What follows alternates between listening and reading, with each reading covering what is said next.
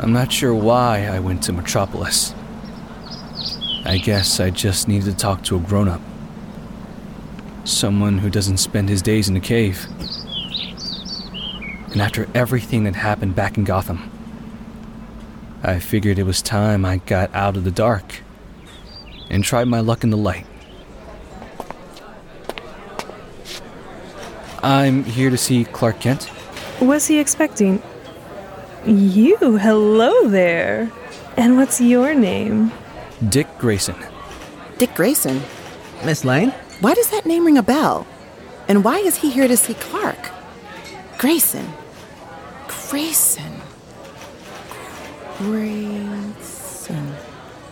Get me something on him, Jimmy. I'm on it.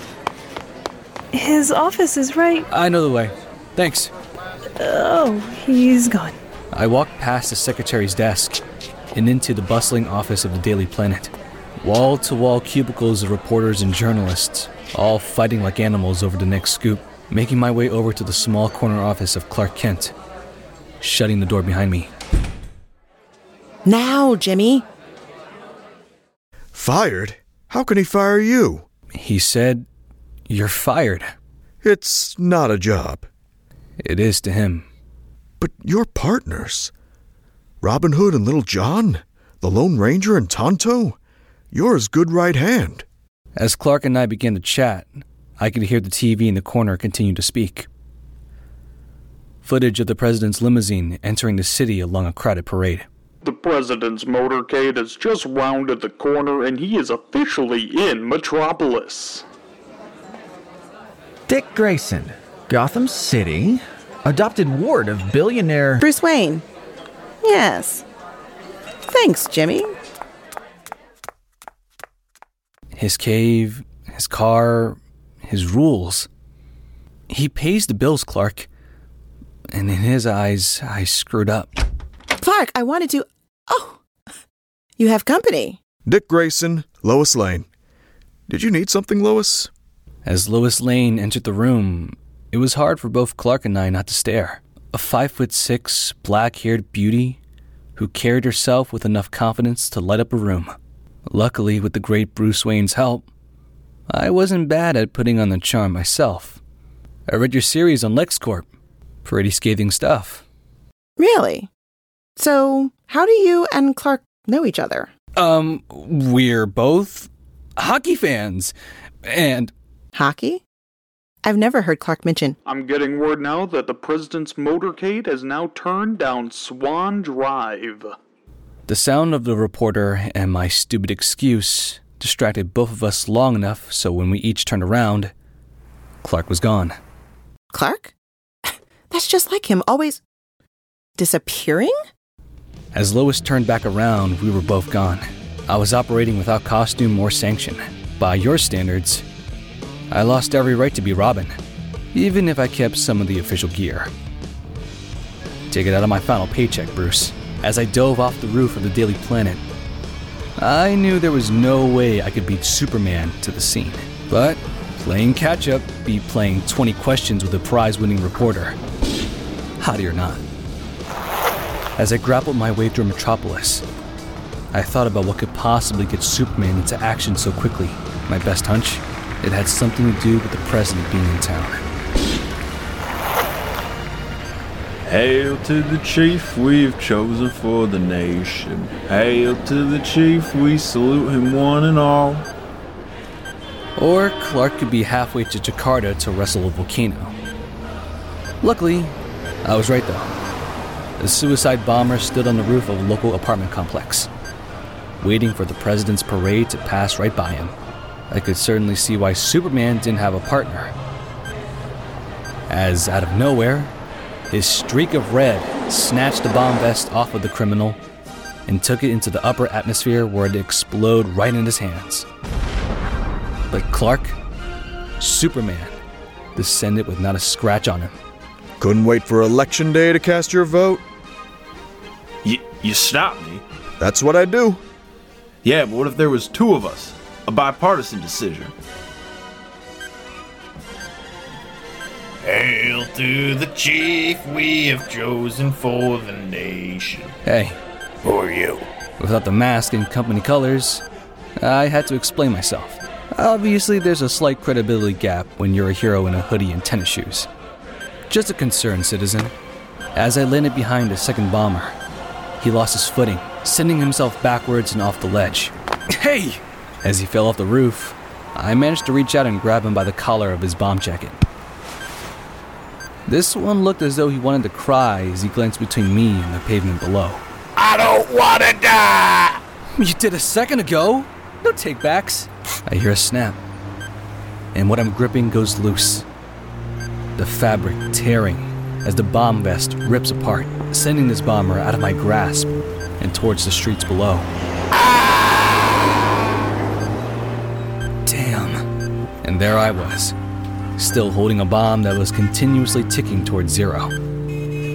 Double damn. I couldn't throw it. I couldn't drop it. Well, you've said it yourself. Some days you just can't get rid of a bomb. The only thing I could do was run, reducing the number of casualties to 1. So I ran and I ran, until I left off a rooftop, ready for the thing to explode when suddenly I felt a grasp around my torso. Lighten up, kid. The timer's a failsafe in case the altitude detonator didn't ignite.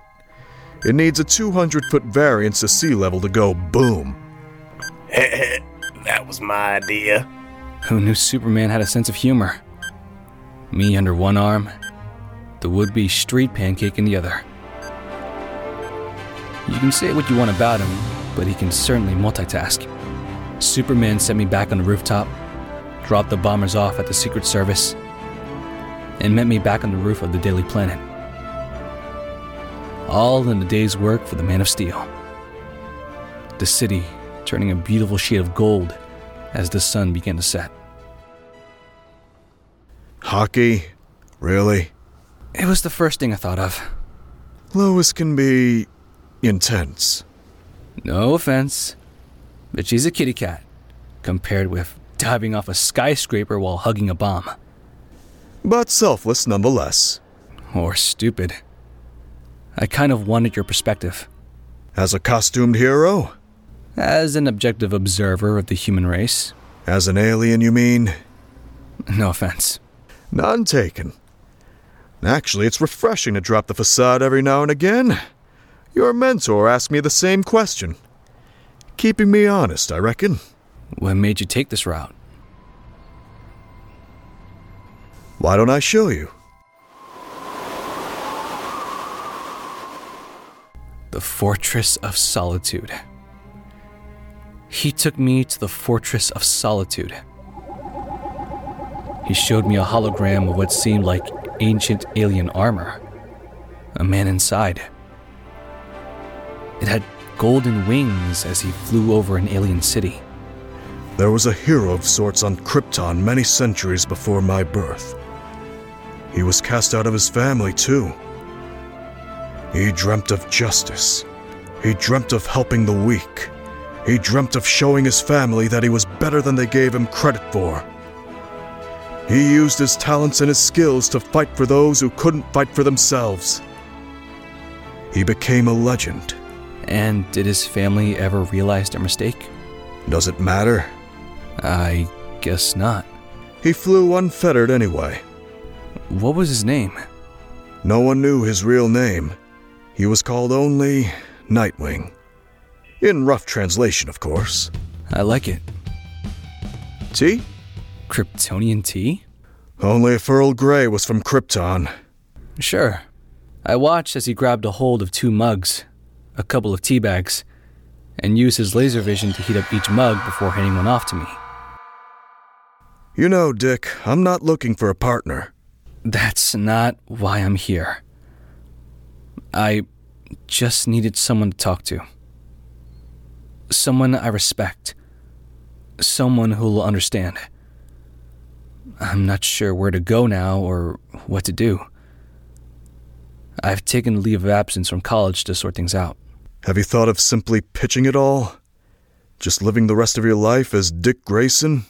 That seemed like a really sane thing to do for about 5 seconds. but I've dedicated my life to being Robin. And I always thought that someday you'd be Batman? I never told anyone that before. Do you know why I have this place? Don't know. Because everyone needs a place for their stuff? It's your super cave. That's part of it.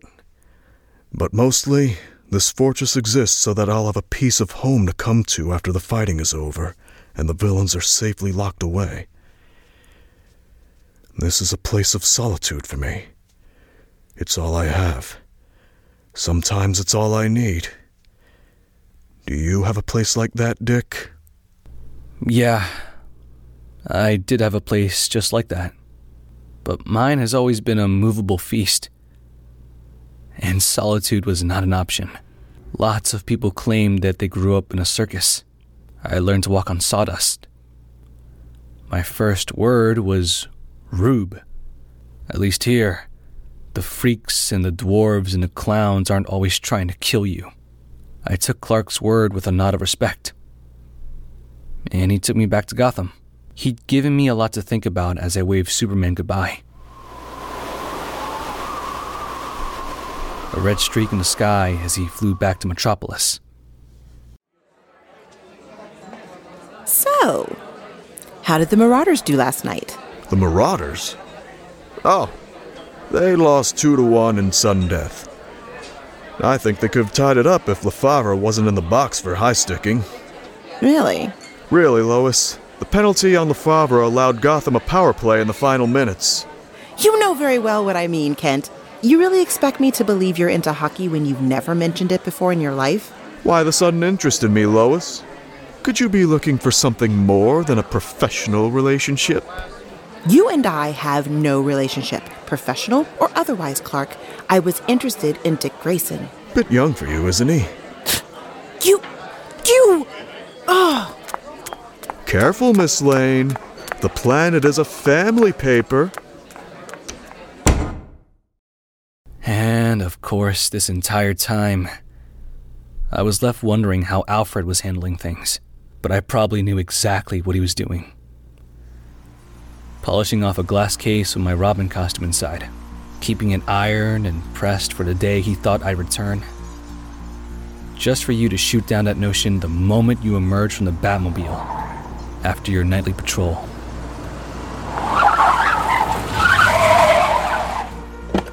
Look who's home. I told you not to do that.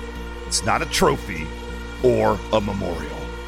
Then perhaps it can serve as a reminder to the next hapless youth in your employ, the standards to which he must aspire. There won't be any others. I'm through with partners and sidekicks. Should I telephone Miss Gordon then and inform her that you won't be requiring her services any longer? Screen the outsiders' calls as well? I'm hurt. I need mending. More than you realize, Master Bruce. You know what I mean. Indeed. Nightwing, Year 1, Part 2. The City of Tomorrow. Directed, edited, and produced by Matthew Dawson. Based on comics by Chuck Dixon, Scott Bietti, Scott McDaniel, and Andy Owens. The voice cast for this episode by order of appearance include Ryan Doe as Dick Grayson, Stacy Clifton as the Secretary, Sharon Brown as Lois Lane, Nick Mercer as Jimmy Olsen, Jacob Dillon as Superman, Caleb Cucci and Jeremy Eving as the Bombers, Rob Patrick as Alfred, and Ray Stacanis as Batman. This production is the effort of the Mortalverse Audio Dramas and its volunteering associates. It is in no way affiliated with or representative of Warner Brothers or DC Comics and their characters. This project has been created by the fans, for the fans, to show our appreciation towards this franchise. This project has been released for free. Thank you to everyone who helped bring Nightwing Year 1 to life. Mortalverse Audio Dramas will always be grateful for your time and dedication to this project.